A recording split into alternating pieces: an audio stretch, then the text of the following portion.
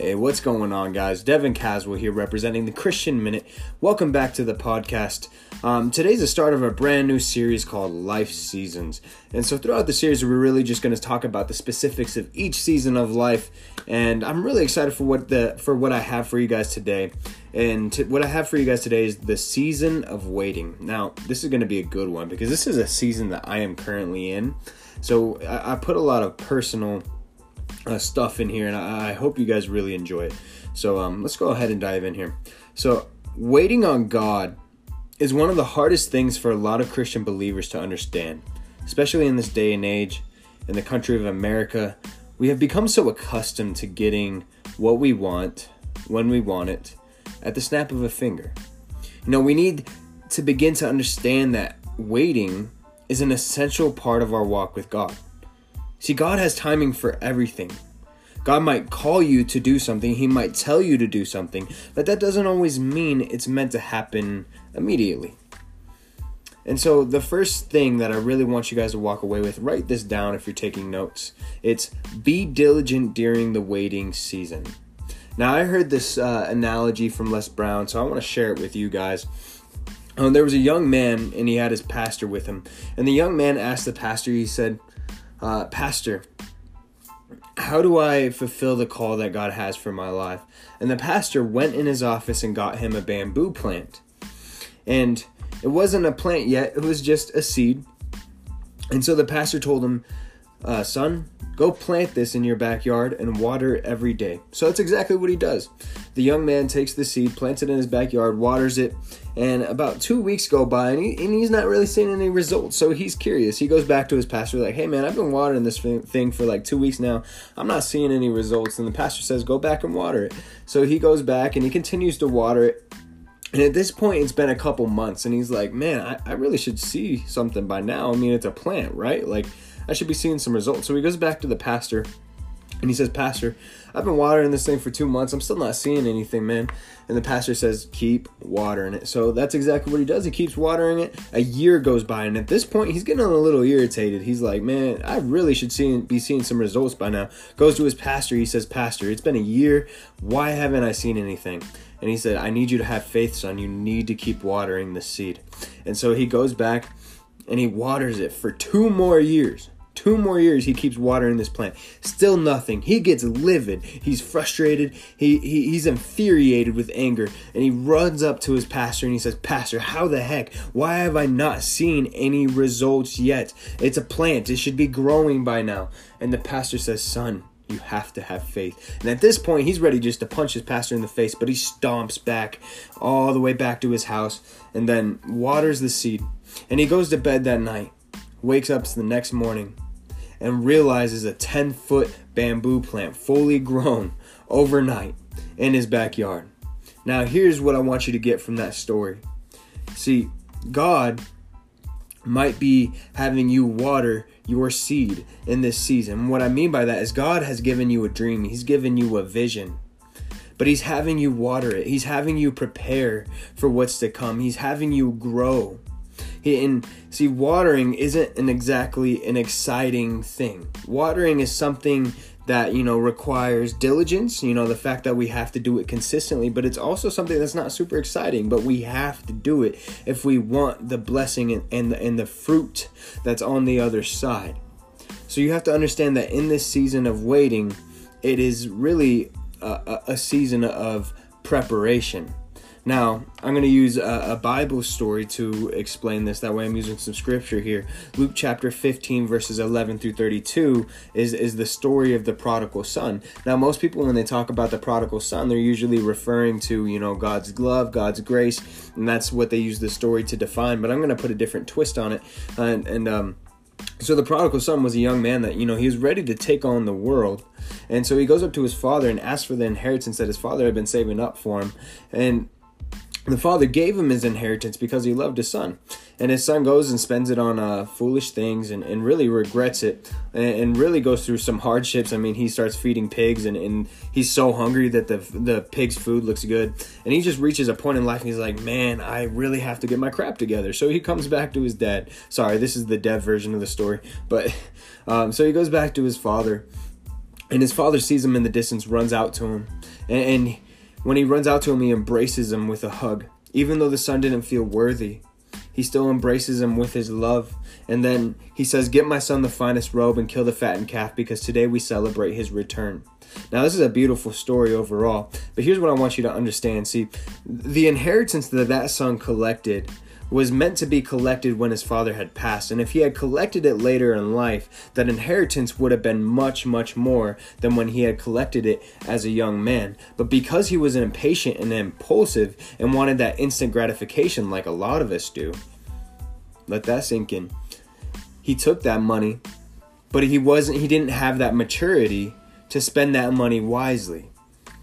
He didn't have that season. You know when something marinates, like meat, when it marinates in sauce, it tastes really good.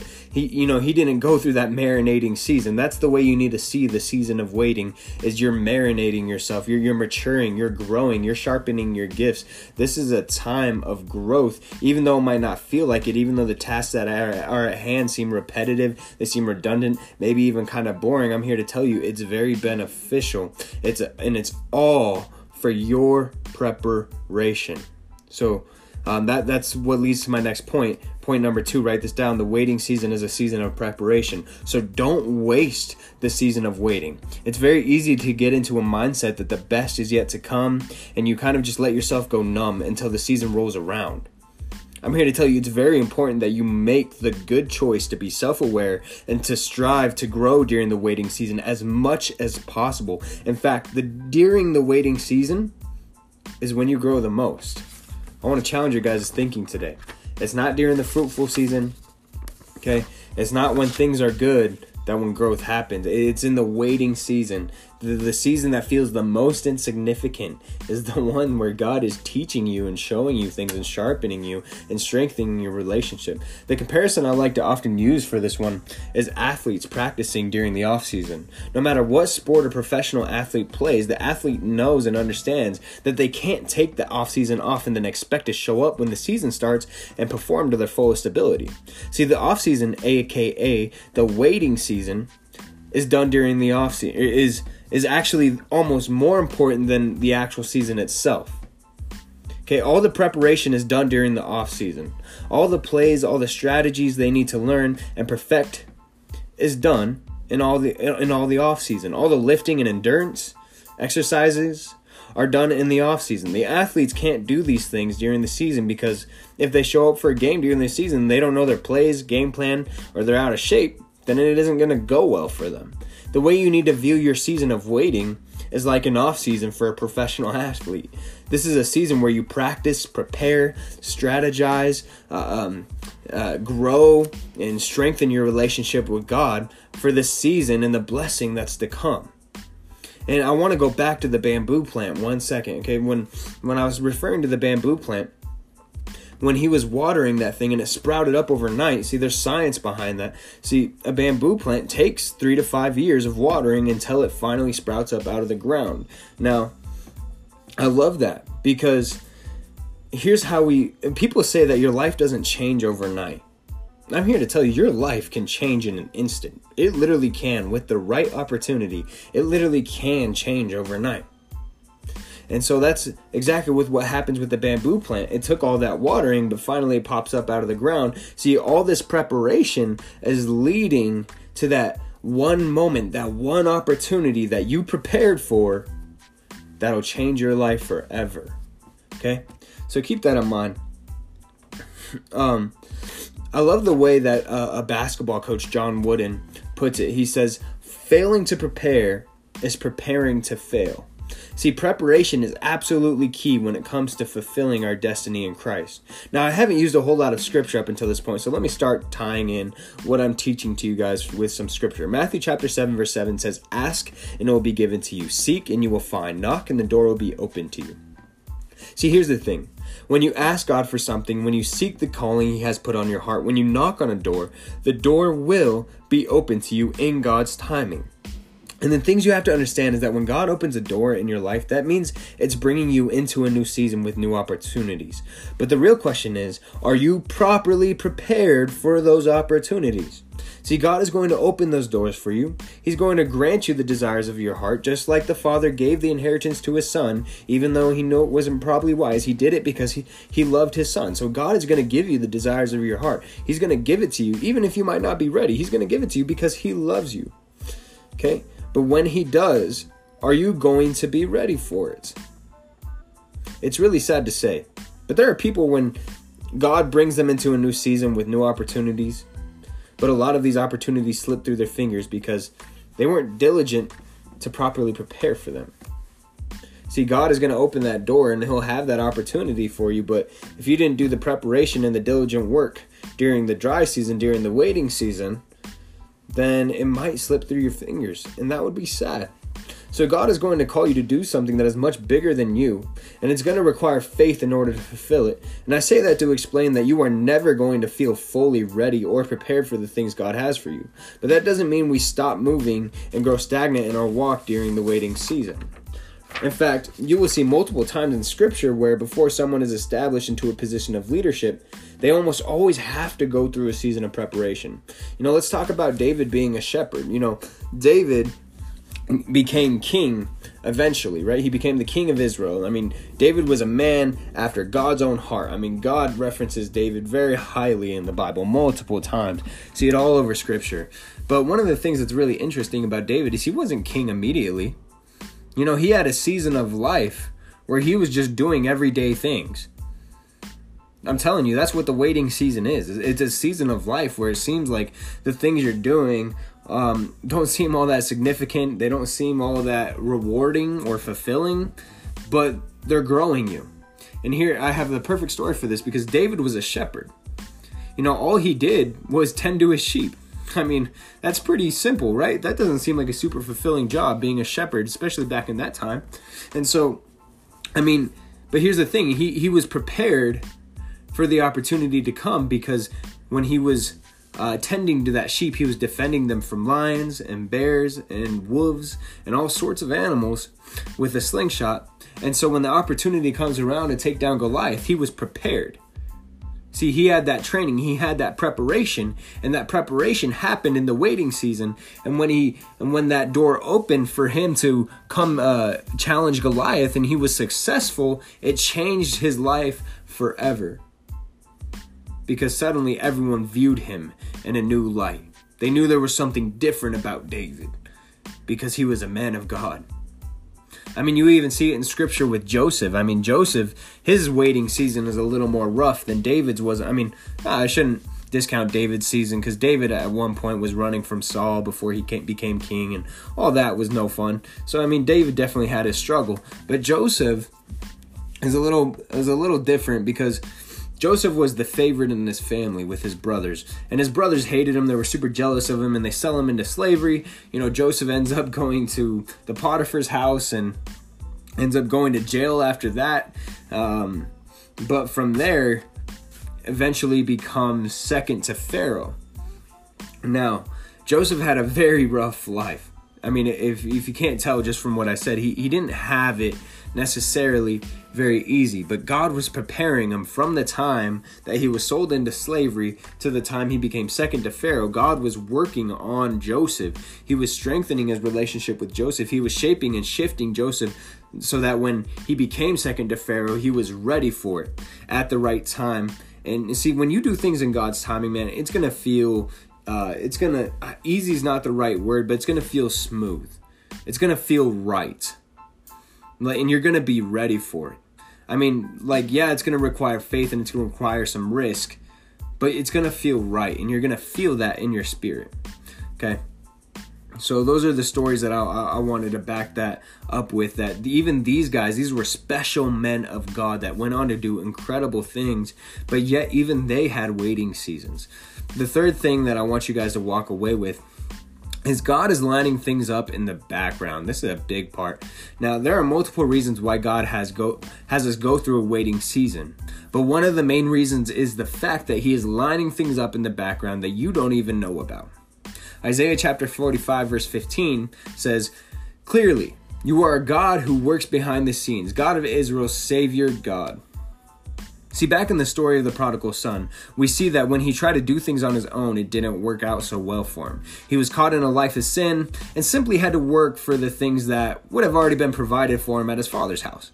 See, when we choose to seek God, we have to realize that he is doing everything in his power to give the best of what he has to offer and to make the process as simple as possible. Just like in the prodigal son, the father runs out to his son and he gives him the robe. He kills the fattened calf. He gave the best of what he had to offer, even though his son didn't deserve it. Then, God is going to do the same for you and I. And he said, but you need, and here's the thing, we need to understand that when time comes, for us, even though we've been waiting for something to happen, when it does happen, it's going to happen in a way that's undeniably God, in a fashion that requires us to give God glory for whatever happens. See, God is going to do something in such a mighty and a powerful way, in a way that's so obviously him that there's no denying it.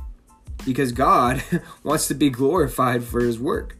It's not about us. It's never been about us. And if we ever do think it's about us, well, then we need to shift our thinking. The way this often happens, the way that God often gets glory, is he will line things up in the background. He'll line up certain connections and certain people. And there's no possible way we could have met them if it wasn't for a divine appointment from God. In the season of waiting, he isn't only just going to grow our maturity, our gifts, and the essentials. You have to understand that he's also preparing other people. That way, when you meet that person, whatever it might be, it could be a business partner or a ministry partner. It could be your husband or your wife, whatever it might be.